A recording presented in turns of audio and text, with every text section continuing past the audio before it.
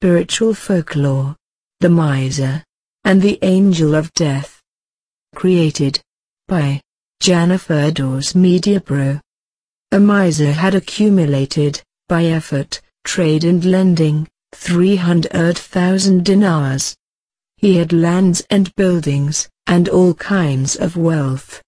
He then decided that he would spend a year in enjoyment, living comfortably, and then decide as what his future should be.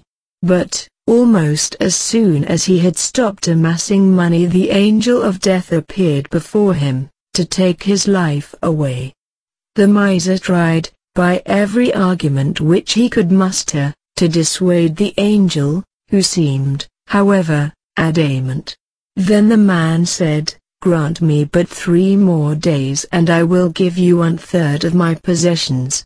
The angel refused, and pulled again at the miser's life, tugging to take it away. Then the man said, "If you only allow me 2 more days on earth, I will give you 200,000 dinars from my store." But the angel would not listen to him. And the angel even refused to give the man a solitary extra day for all his 300,000 pieces. But the miser said, "Please, then, give me just time enough to write one little thing down."